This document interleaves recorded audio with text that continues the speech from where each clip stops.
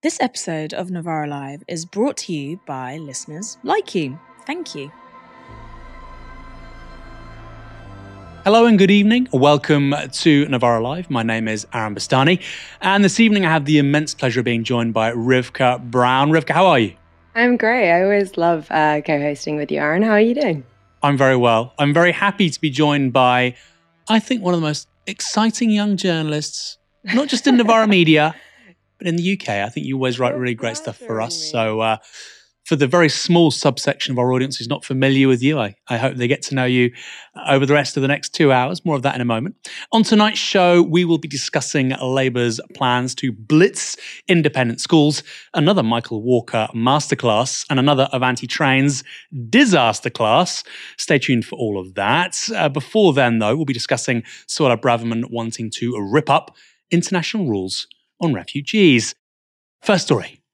Home Secretary Suella Braverman has given a speech in the US, and she's given it at the AEI. That's the American Enterprise Institute to You and Me, a right-wing think tank based in Washington. Now, the AEI supports small government and free markets. Elsewhere, it disputes the reality of climate change. So what was Braverman doing there? This is how she explained it. Now, I'm here in America to talk about a critical and shared global challenge: uncontrolled and illegal migration. It's an existential challenge for the political and cultural institutions of the West. Just as it's a basic rule of history that nations which cannot defend their borders will not long survive, it is a basic rule of politics that political systems which cannot control their borders will not maintain the consent of the people and thus not long endure. You do not have to be a clairvoyant to see how might this all unfold. The whole point about nations being able to defend their borders, is that really a rule of history? I mean, nations have only really existed for the last, nation states certainly, for the last 350, 400 years. Often people talk about the Roman Empire. Suella, that was an empire, a little bit different. Anyway, in her speech, Braverman made 4 arguments against migration. The first involved a favourite topic of the right: national identity and the threat that migration poses to it.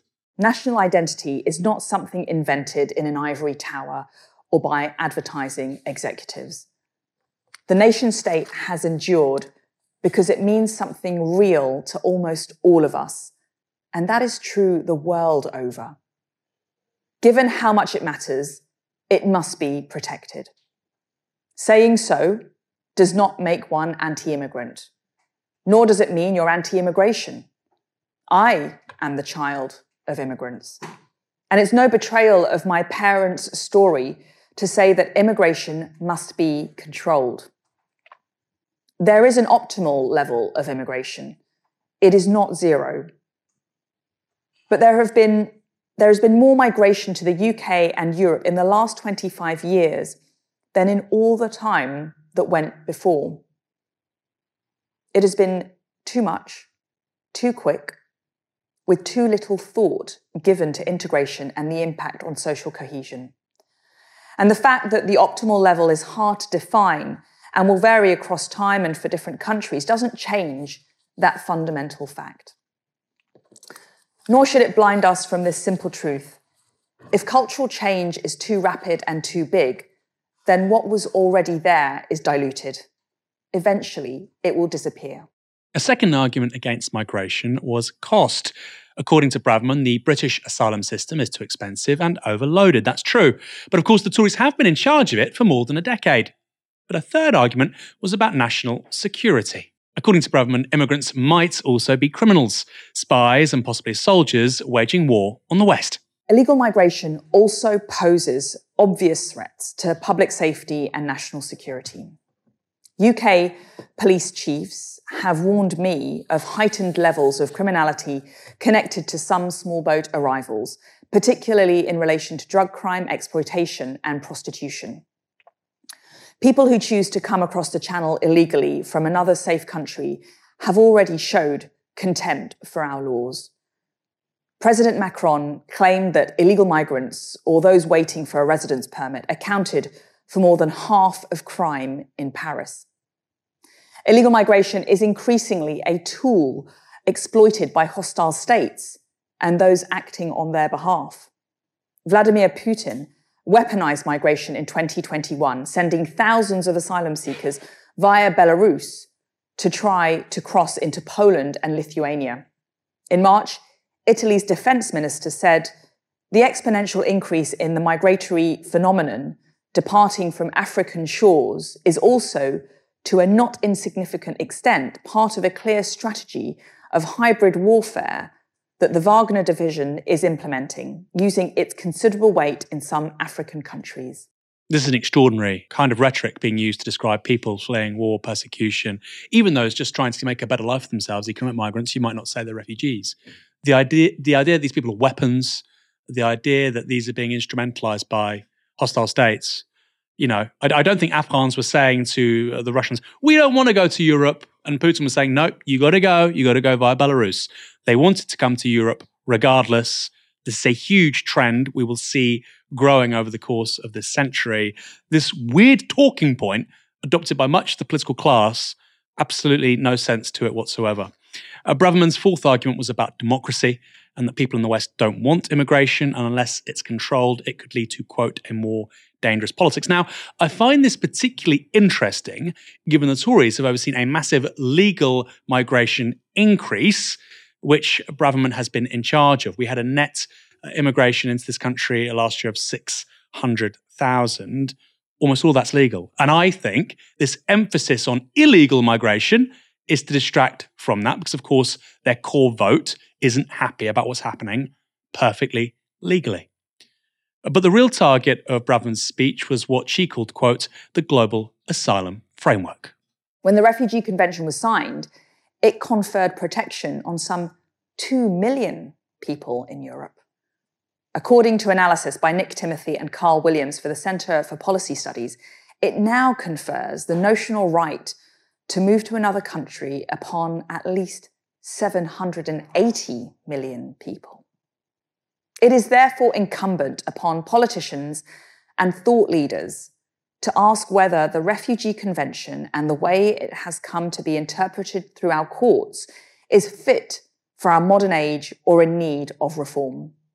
Article 1 of the Convention defines the term refugee as applying to those who, owing to a well-founded fear of being persecuted for reasons of race, religion, nationality, membership of a particular social group or political opinion, cannot safely reside in the country of their nationality.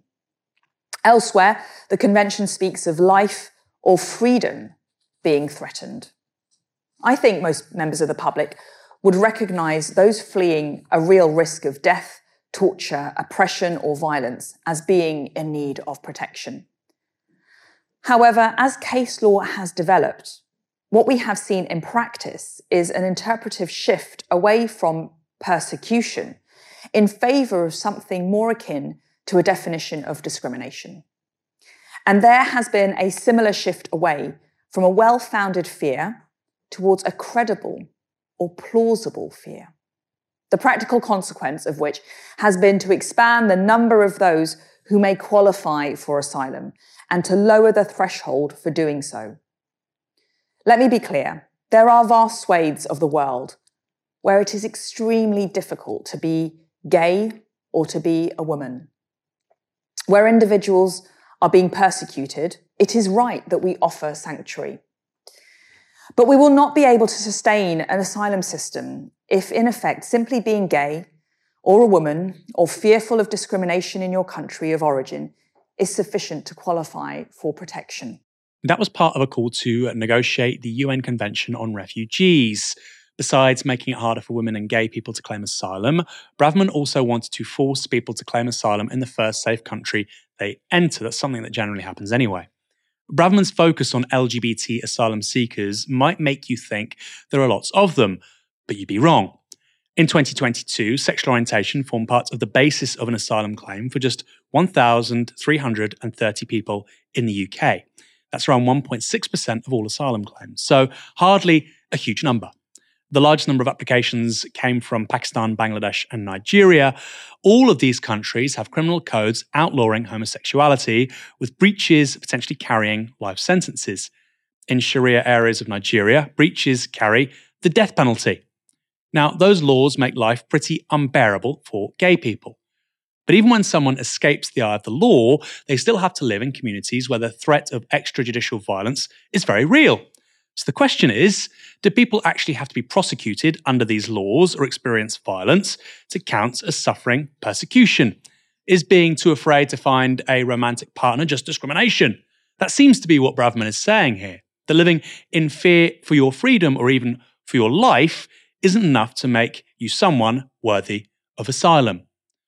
Rivkah, this was a really big intervention we saw from Braverman. I want to talk to you about, obviously, all the details just there, but also I want to ask you, what do you think the play is here? Is this part of Suella Braverman making a pitch to be leader of the Conservative Party after any potential defeat? Or is this her potentially pivoting to a larger presence in the US? Of course, there's a lot more money over there with their think tanks, with their media outlets. I want to know your thoughts. Is this a political play for a career very much in Westminster, or is it one beyond it? Because, of course, it can't be neglected that this took place across the Atlantic. There is an irony here in that Suella Braverman is in the US, who we are supposedly only partners with because of our shared valuing of a liberal international rules-based order, to rip up that very order. But as you say, she's found a welcome home in the cottage industry of right-wing think tanks in the US that are, extremely high-paying. We've seen political migrations over to the US from liberals, like, famously the leader of the Lib Dems, Nick Clegg, who went and worked for Facebook, now Meta.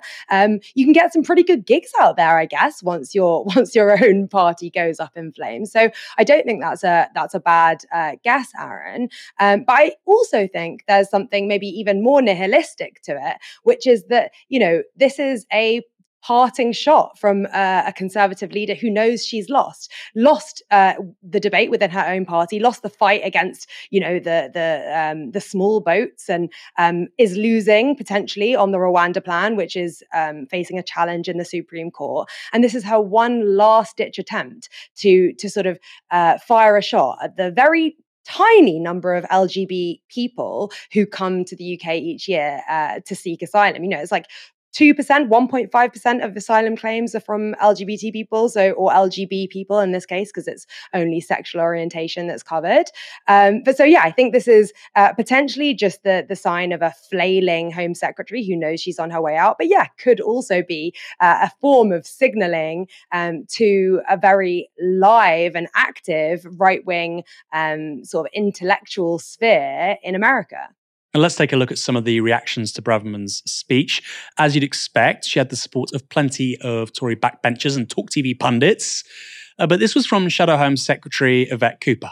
Suella Braverman has so lost grip of Tory asylum chaos, she is targeting and scapegoating LGBT people. Deeply divisive, damaging political game playing, unworthy of her office. Instead of blaming people persecuted in places like Uganda for who they love, she should sort chaos at home. Well said. And from Braverman's own Tory benches, her colleague David Davis said this: "It is perfectly reasonable to ask why there are so many migrants. However, we need to see the analysis. A lot of these migrants will have been displaced from countries that have faced wars initiated or contributed to by Western nations." Well said, David Davis. We don't talk about that nearly enough. One thing I'd also want to add, and this is a question for people out there, I don't understand why the Tories have this obsession with changing international refugee law and rights, when it seems to me there's a much easier solution for them, which is the Supreme Court. She talked there about case law that's growing, which really is at odds with the Conservative agenda on immigration. Get rid of the Supreme Court. We didn't always have it. The Lords used to be the highest court of appeal. The Supreme Court was introduced by Blair. I'm not saying I support that, but if you have a problem with judges deciding immigration policy rather than elected politicians, which they repeatedly say, okay, go back to the status quo ante before the early 2000s. I think that's not said because A, that would be very hard, B, because they don't want to solve the issue. They love immigration being a high salience issue because it's something they think that benefits them electorally. Now, the right-wing media will lap up Suella Braverman's speech, so it's important that there's at least some pushback and someone can make the case for a humane immigration system. Enter Novara Media's own Michael Walker on GB News earlier today, giving his reaction to the speech. Well, I think it's political grandstanding. And I suppose the reason I say that is because I don't think it actually solves any of the challenges that Europe currently faces. So talking about LGBT people, and it has to be persecution as opposed to discrimination. Now, 2% of asylum applications last year involved a claim about being LGBT. And I don't think many people are saying, oh, I feel uncomfortable at work, right? This is people who are coming from countries such as Afghanistan. There are many countries in sub-Saharan Africa where it's illegal to be gay, where you have the death penalty for being gay. So the idea that we're letting in lots of people for merely being discriminated for not getting the promotion they want is just a joke, frankly. That is not going to resolve anything. That's not going to change who counts as a refugee, because those people aren't being counted as a refugee anyway. The other big issue she is, or the big claim she is trying to make, what she thinks will be this revolutionary change, is saying that if people come through a safe country, they aren't genuine refugees. Now, at the moment, the Refugee Convention does allow you to send back people to a safe country. So Britain, if we wanted to, according to the Refugee Convention, could say, well, if you come from France, we think you've come from a safe place, so we'll send you back to France. What the Refugee Convention doesn't allow you to do is send someone back to a country which is deemed unsafe. And what's stopping us sending people back to France isn't the Refugee Convention, it's that we don't have a deal with France. Now, there is a sort of logical problem with this idea that people should always claim asylum in the first safe country they arrive in, which is, what about those safe countries, right? Why would Greece, who are already accepting way more refugees than we are, why would Italy, that's already receiving way more refugees than we are, suddenly say, okay, fine, if they get to the UK, we'll also take them back here? Why should we have such a smaller burden than those countries which are on the border of Europe? I don't see why anyone else would accept that. Michael Walker talking sense there to Patrick Christie's very clear point, I think indisputable. So let's go back to what he said next. I suspect that what we will end up with, I mean, what we arguably should end up with at some point in the future, is a change in the definition of what a refugee or asylum seeker is to meet with modern standards, which means that it is less easy for basically anyone to claim that they're a refugee or an asylum seeker. So you reduce the number of people who would have a valid claim, and then the world as a whole has some kind of international quota system for those people so that the burden is more manageable. Would you go along with that? Well, I mean, I think a global quota system would be sensible. I mean, we're a very long way away from that. So at the moment, this seems like, well, I suppose one way of putting it is I would be in favour of a global quota system, but Britain at the moment is taking less than its fair share. So we're throwing our toys out of the pram because we've got 80,000 people arriving. Germany has 300,000 people arriving. France has 200,000 people arriving. Why is it us as a country? Is geography not a part? Yeah, I suppose, look, I mean, is geography not a massive part of that, Michael? That, you know, I mean, if you look at the size of Germany or the size of France compared to us, I mean, that would be my argument against that. No, I think this argument about geography is somewhat silly. I mean, there's lots of space in Britain. We aren't one of the most densely populated places in the world. But not a lot of that space has housing on it, does it? I don't think it's geographical. Sorry, what did you say? Not a lot of that space has actual housing on it. We might have green fields, but we'd have to then build more places just specifically for refugees and asylum seekers, which I think Suella Braverman will probably be against. Refugees and asylum seekers. I think there is a problem here whereby, for some reason, in Britain, we can't build high-speed rail, we can't build houses, and therefore we say, oh, we can't possibly take any refugees. Now, why would France and Germany say, oh, we'll send your refugees back here because we accept you can't build houses, right? It doesn't make any sense. Now, what we get to the heart of here really is that the present situation is massively to the advantage of wealthy countries. 76% of all refugees globally are in low and middle income countries. 76%. The number one country with the most refugees in it, Turkey, approximately 3.6 million people, mostly Syrian. Number 2, Iran, 3.4 million, mostly from Afghanistan. Number 3, Colombia. Most of those people are Venezuelan. So the idea that the West, Europe, Britain is taking a massive share of the burden is nonsensical. And clearly a global quota where the number of refugees was apportioned equally across the entire planetary community of nations would mean a massive increase in migration to Europe, including Britain. And even though Europe comparatively has far fewer people coming as refugees, even within that context, Britain still doesn't pull its weight. So we're the laggards of the laggards if you're looking at this as a potentially fair way of distributing things on a global scale. Let's go back to what was said next. I'd also like to push back against this idea that anyone can claim to be a refugee. That's not the case. It's incredibly difficult. And if you look at the nationalities where people are being accepted as refugees when they come to the UK, it's places such as Afghanistan that we occupied for 20 years, people who helped the British Army and then were abandoned. It's places such as Iran, where we currently have crippling sanctions on them. So we've crippled the economy, and now we complain when people come here from there. Michael, music to my ears. I've said this so often. It is absolutely crazy that we have a policy of sanctions on countries like Venezuela, Iran, Afghanistan. You might agree or disagree with those sanctions. I personally disagree with them. And then you say, oh, people are leaving. What a surprise. What did you expect to happen? Now, that's not to say people are leaving those countries purely because of the sanctions. Of course, many are fleeing persecution or the regime. I'm under no illusions about people leaving Afghanistan or Iran and why they're leaving. However, any expert on this, when you talk to them, says, well, obviously, the economic conditions of the country overlap with other issues too. There is never a single reason, or rarely, a single reason why somebody flees a country. It's often a range of factors. There's a war, they've also lost their family, they're also suffering from economic hardship, they leave. They're part of an ethnic minority, they can't access work, they can't live the life they want to lead, they are molested by the police, they leave. So this idea that there's just one reason why somebody leaves, and if there was sanctions or if there wasn't sanctions, it doesn't make any difference, is nonsensical. And two of the countries responsible for people coming over via small boats at the moment, the two leading countries are Afghanistan and Iran. We have sanctions on those countries. So it's absolutely absurd to say we have a policy of strangling your economy, but please don't leave. Let's go see what Michael said next. It's already happening, the massive backlash, and once she talks, the big backlash is going to be accusations of Suella Braverman being homophobic and misogynistic, because she's saying that, just simply by virtue of being gay or a woman, you're not going to be able to claim asylum. You have to, I think she's going to have to say something like, you're going to have to show serious evidence of persecution. Do you think that that is a homophobic thing to say? Well, it's not a homophobic policy, but it's not a policy that is already, it's not different to what we already do. Of course, being gay or being a woman isn't enough to get asylum. You have to demonstrate persecution, but you currently already have to demonstrate persecution.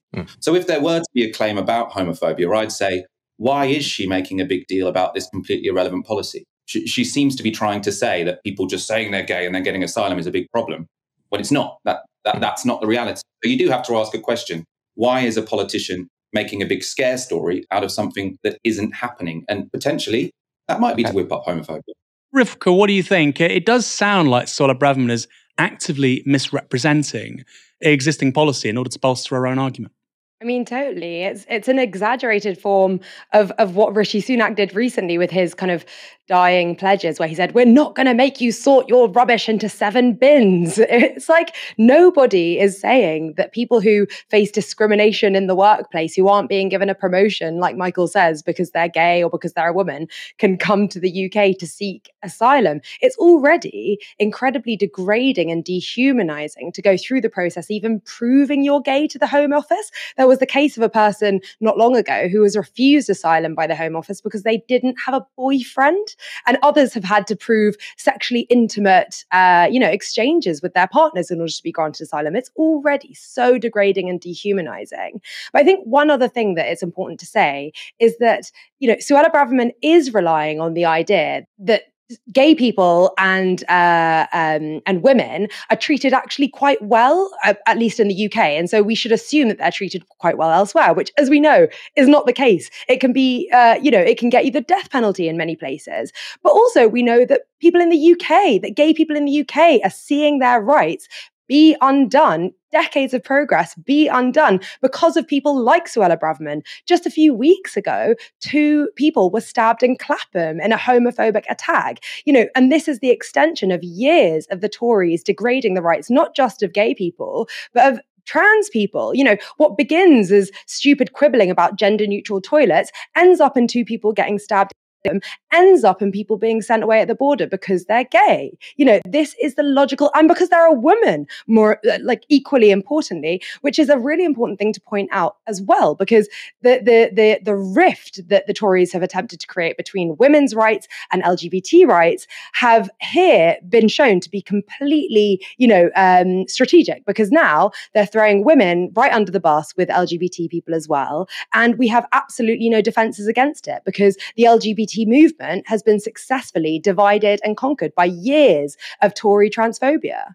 I knew somebody, and maybe the OG listeners and viewers here at Novara Media might remember her, Adaron Kiapata. She was interviewed by Novara about 8 years ago, Nigerian asylum seeker. She was a gay woman. She eventually had a successful asylum application. She was at Yarl's Wood. The Home Office said to her, "We want documentary evidence of you with a lover." She, "What do you mean?" They said, "Do you have any videos, any photos?" And videos, what erotic videos? And that would have helped her claim. Just extraordinary, really. Next story. Avanti West Coast made headlines last year for its shocking train services. Last August, it cancelled 25% of all trains.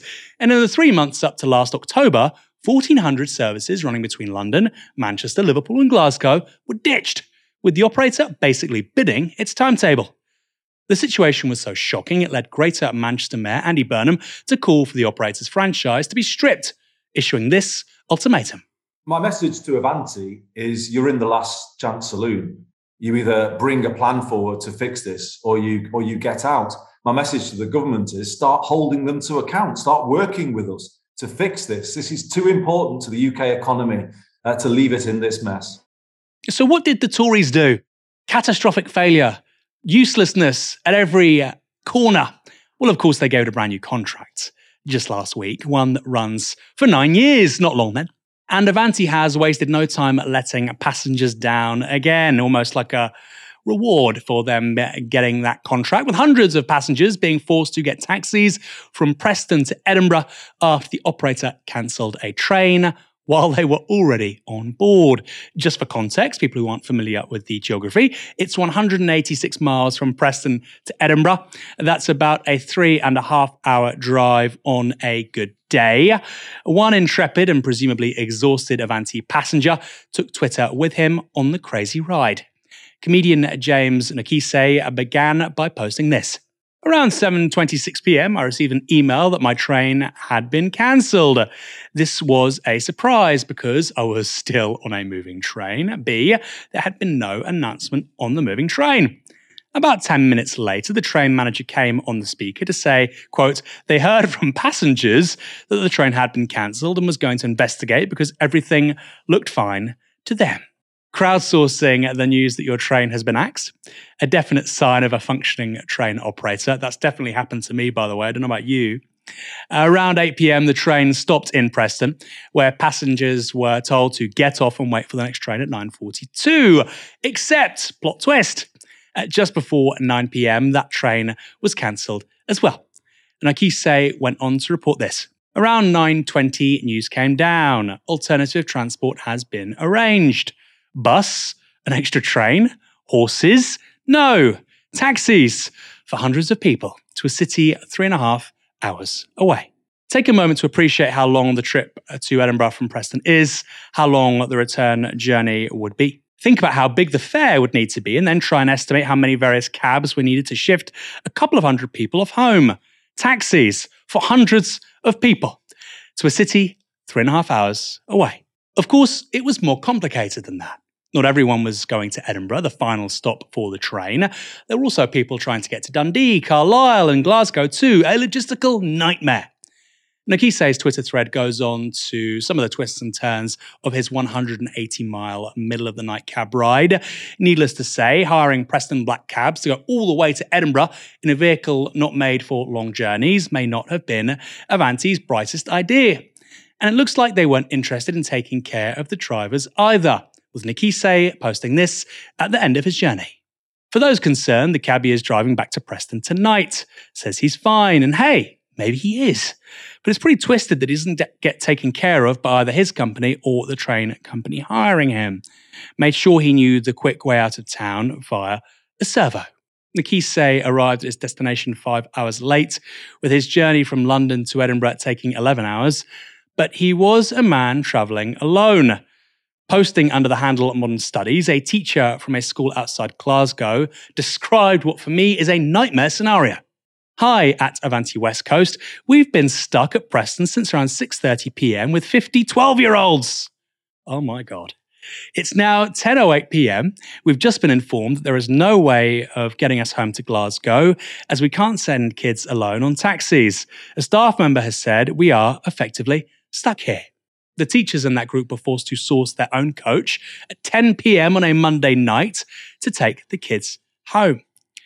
Rivkah, that is an ordeal and a half, but I hope that teacher or those teachers get an all-expenses-paid holiday from Avanti. I mean, we can only hope, but it's far more likely that the CEO of Avanti is going to get a bigger bonus than they've ever got in the past, thanks to this massive 9-year contract. And it's this perverse situation. You know, I was always told that capitalism creates competition and increases standards and makes, efficiencies, because companies are forced to battle it out with each other to be the fastest, the cheapest, and give the best service. And yet, this is entirely the opposite of what happens in the UK, where it feels like we face a continual race to the bottom, where companies like Abellio, like Avanti, like First Group are sort of competing with each other to be the shittest train provider in the UK. It feels like almost a staple of British life at this point. I can't actually remember a time before it. But I think this is almost, for me, it's almost a metaphor for how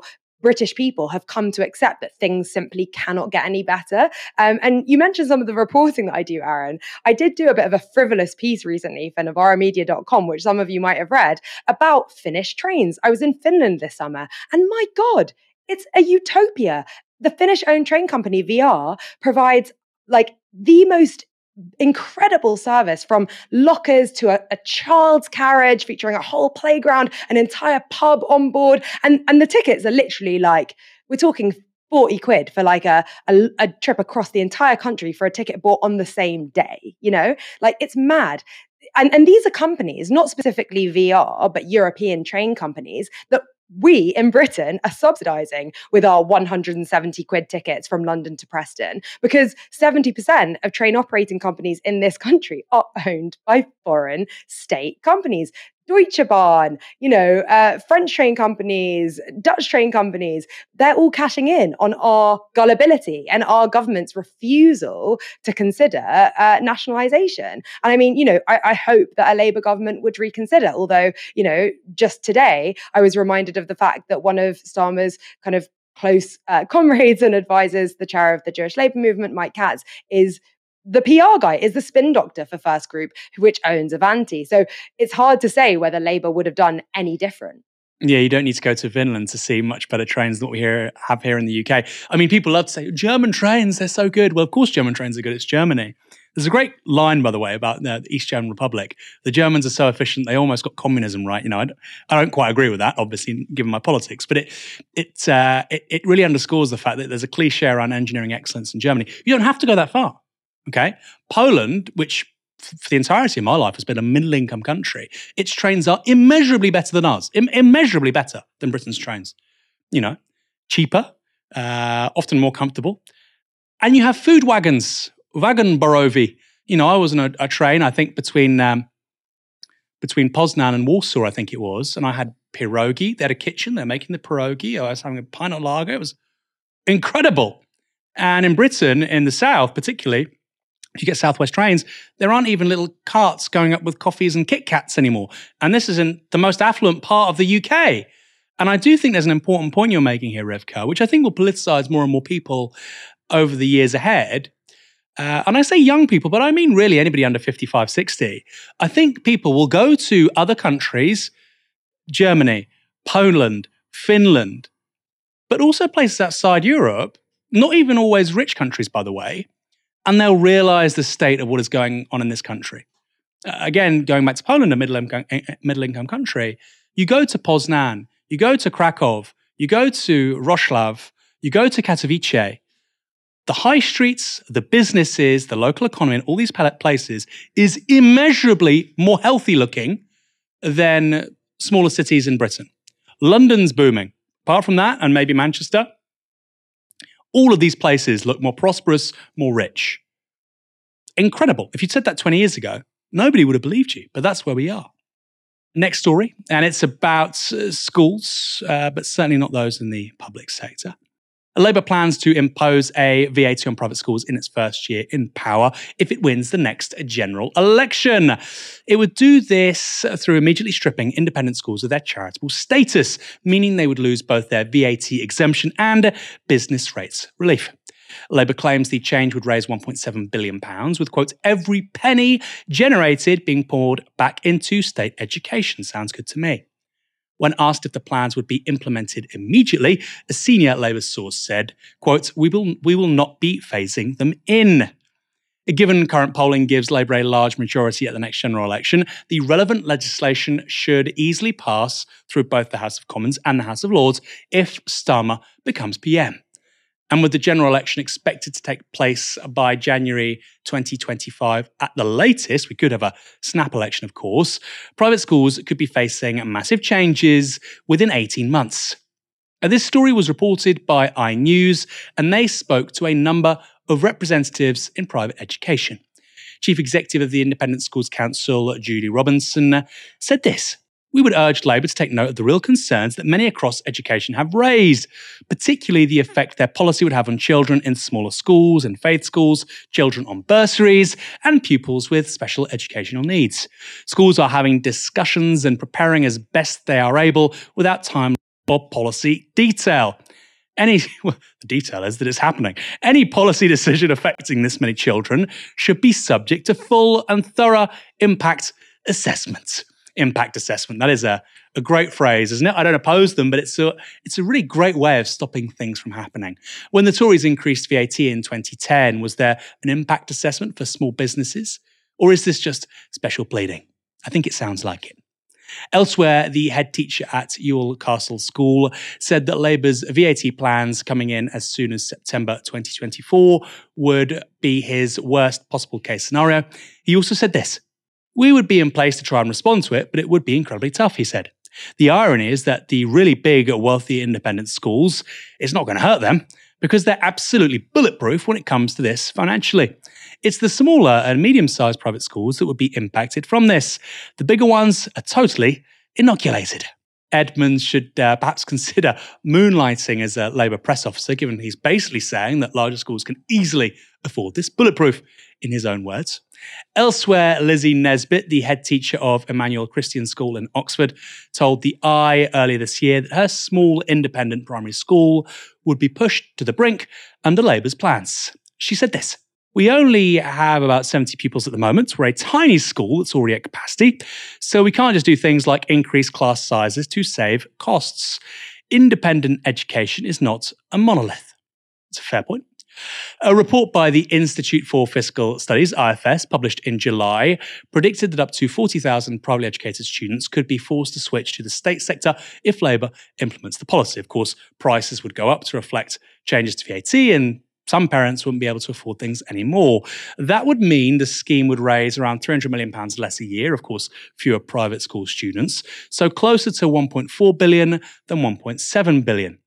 The IFS said it predicted that as much as 7% of privately educated pupils would move to state schools under the plans, and that's well below the forecast of at least 17% in a study commissioned by, you guessed it, the independent school sector. Importantly for the IFS numbers, even though more kids would be in the state sector, that would still mean higher spending per pupil. Here's Labour's Annalise Dodd speaking to Sky News about the issue. Parents who scrimp and save to send their kids to private school, you're going to put the fees up by 20% by charging private schools 20% VAT in the first year of office? Well, we've actually seen over the last 20 years the fees that private schools charge going up pretty much year on year, often above inflation. And there's not been any drop-off in the number of students and pupils attending those schools. In fact, the number of pupils at those schools has gone up over time. We do believe you've bunged on another 20%. Well, we believe that politics is about choices. We want to make sure that every child can attend an excellent school. At the moment, 90% of kids go to schools that are not private, to schools that are in the state sector. We need to be gathering the money from somewhere in order to be able to deliver that change. We've been really upfront about this. So you're going to push on with that policy? Well, this is about choices. We don't think it's right to be walking away from those children and their families. We think, yes, absolutely, because we need to see that change. And you know what Labour will never do is have an unfunded policy. We had that with Liz Truss. We saw the impact on our economy. Not talking about Liz Truss, talking about Labour this morning, if I may. Personally, I find it quite interesting that Labour are willing to expend a fair amount of political capital on this issue when the net financial benefit is actually rather small. On that note, here's Freddie Sayers, editor of the Unheard website. He says this: I don't think Labour have properly realised the political risk of this, nor the Tories the political opportunity. 7% of the population went to private school. 1 million parents have a child at a private school. Many of them are thinking of voting Labour. This is an easy reason not to. I would question his numbers there. I don't think everybody who sent a kid to private school is thinking that. But it is an interesting point, isn't it, Rivkah? Especially given Labour has shown such timidity elsewhere. That here, they're really they're eager to pick a fight. You know, we said that press officer saying, we won't delay it. You know, that's a great line, by the way. I think it's fantastic. And it shows they're serious about their political agenda. But given the timidity they've shown elsewhere, it's a real, not surprise, but it's really out of keeping with their approach, isn't it? Maybe, but I mean, as you say, Aaron, it's pretty financially inconsequential. You quoted just earlier the head teacher of a small private school, one of the people who, whose parents are scrimping and saving somehow to get their kids their education, saying that most of the big private schools are pretty inoculated from this. And many of the parents of these private school children will be inoculated too. So I very much doubt what Freddie Sayers is saying, that this is somehow going to swing their vote immensely. I really doubt that. And the people who are voting Tory, most of those privately educated private school parents are never going to vote Labour in a million years. You know, there was a UCL study from earlier this year that showed that people who went to private school themselves, who I assume will be a large number of the people who are now private school parents, are twice as likely to be loyal Tory voters. Now, that's not just to vote Tory in one election, that's to vote Tory in 3 to 4 elections.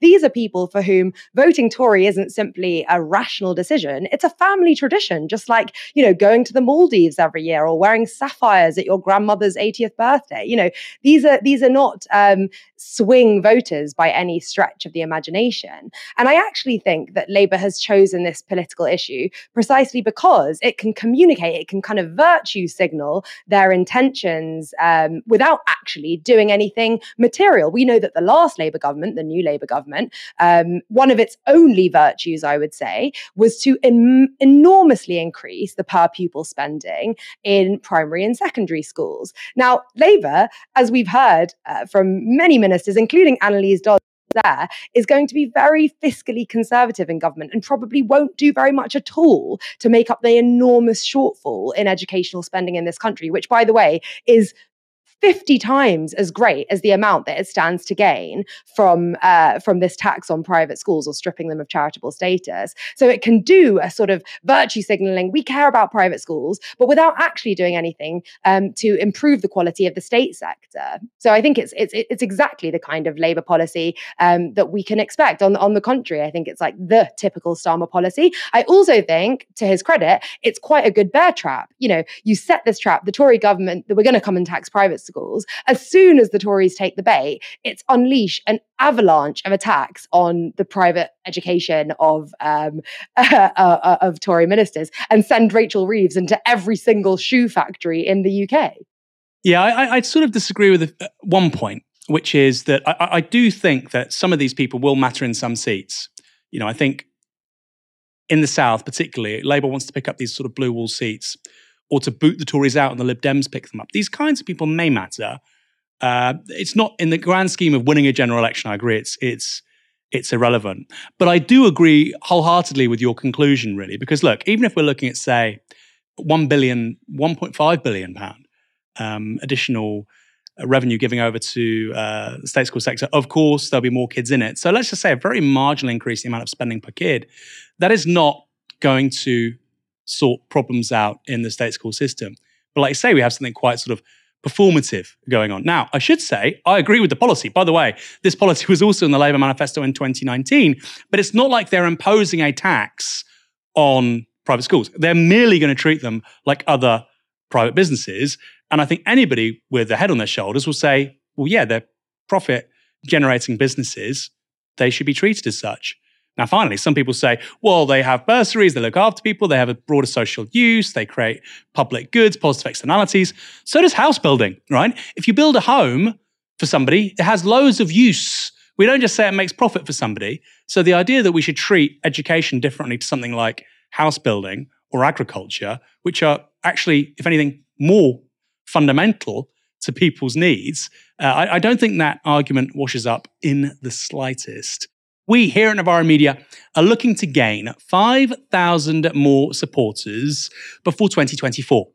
We do what we do thanks to the incredible generosity of our supporters, but we need more of you. Not that many more, but we need more. So if you want to help build a new media for different politics, if you want to build people-powered media to take on the billionaires and the oligarchs, you know what to do.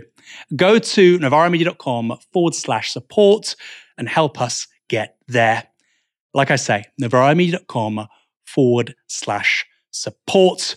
There could be an election next year, and if you want somebody out there making the political weather that isn't Murdoch or GB News or the Times, the Telegraph, you know what to do. Go to novaramedia.com/support. A final story. Last week, the Canadian Parliament gave a standing ovation for a war hero from the Second World War. Good for them, you might think, until you realise he fought in an SS unit. 98-year-old Jaroslav Hunka was introduced to Canadian MPs on Friday and received a rapturous applause. That was tied in with Ukraine's President Zelensky addressing the chamber to thank Canada for supporting its fight against Russia. The Canadian House Speaker Anthony Rota hailed Hunka for fighting for, quote, Ukrainian independence against the Russians. Mr. Rota, Canada was on the same side as the Russians in the Second World War. 45,000 of your compatriots died fighting fascism.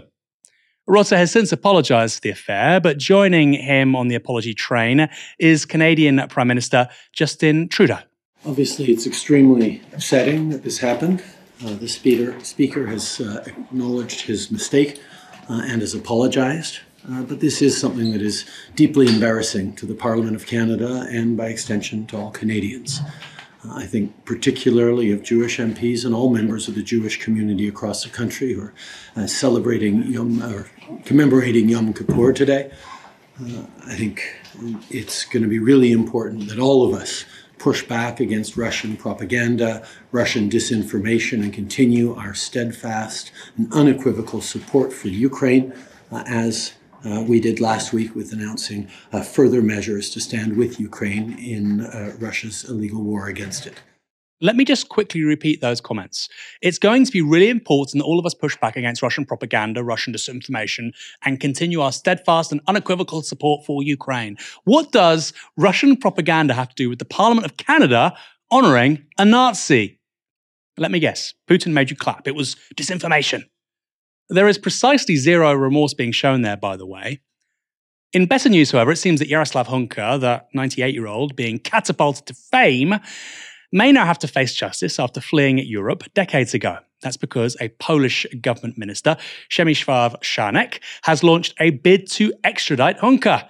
He posted this on Twitter. You can see this in both Polish and English. I'll read the English, obviously. In view of the scandalous events in the Canadian Parliament, which involved honouring in the presence of President Zelensky, a member of the criminal Nazi SS Galician formation, I have taken steps towards the possible extradition of this man to Poland. The letter attached to that tweet was sent to the head of the Institute of National Remembrance, the IPN, a Polish state body that has prosecutorial powers. It asked him to urgently establish whether Jaroslav Hunka is wanted for crimes against the Polish nation or Poles of Jewish origin. Such crimes constitute grounds for applying to Canada for his extradition, it adds in the letter. Now, something I've seen repeatedly is that those such as Rivkah were fighting the Russians, defending their country. That simply isn't true. Most Ukrainians fought for the Red Army, and soldiers from the Ukrainian SS unit that Rivkah belonged to were involved in the massacre of 850 ethnic Poles in the village of Huta Pięćka, which before the war was part of Poland but is now part of Ukraine. That unit also fought against Slovak and Yugoslav partisans. Precisely how killing Poles, Yugoslavs and Slovaks is helping Ukraine is anybody's guess. Rivkah was among 600 members of the unit that were allowed to settle in Canada after the war and is now a Ukrainian-Canadian citizen.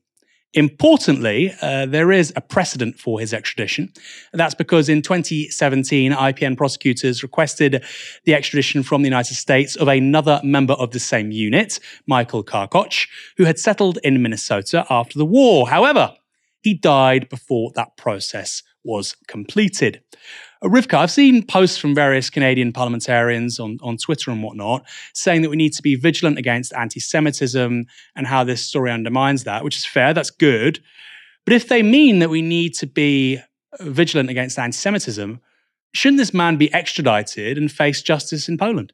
I'm not going to challenge you, Aaron. I think that, extraditing war criminals, and this man is a war criminal. It's worth noting that, he wasn't just part of a unit of Ukrainians that happened to fight on the side of Nazis in the war. He was part of the Waffen-SS. These are people who staffed concentration camps, who shot people in mass graves. This man has seen and done things which you cannot imagine. Yeah. And so, of course, I think that he should face justice.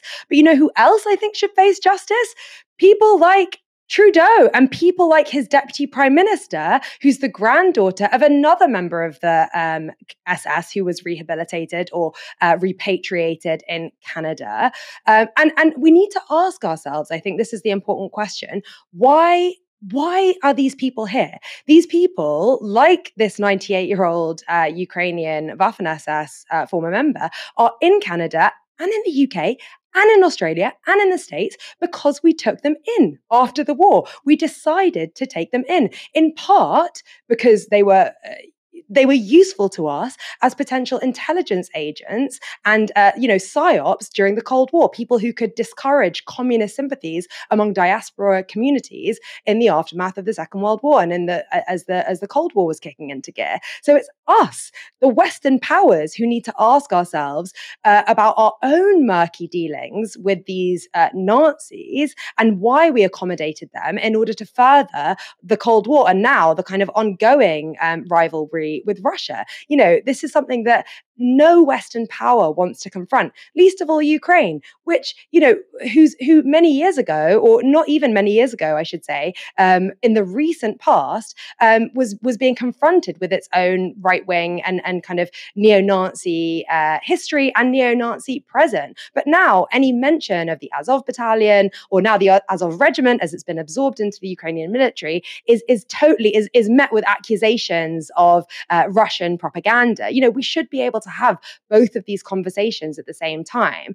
Why the conversation about Russia's war of aggression against Ukraine, as well as the conversation about Ukraine and the West, Canada included, the UK included, are continuing rehabilitation of criminals of the Holocaust and of the Second World War in order to further our proxy war with Russia, both historically and in the present day. We need to be able to have both of those conversations at the same time. But making an example of a 98-year-old war criminal is not the way forward.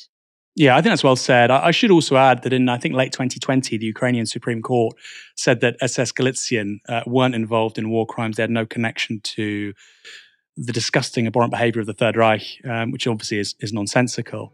You've been watching Novara Media. Good night. This broadcast is brought to you by Novara Media. Go to novaramedia.com/support.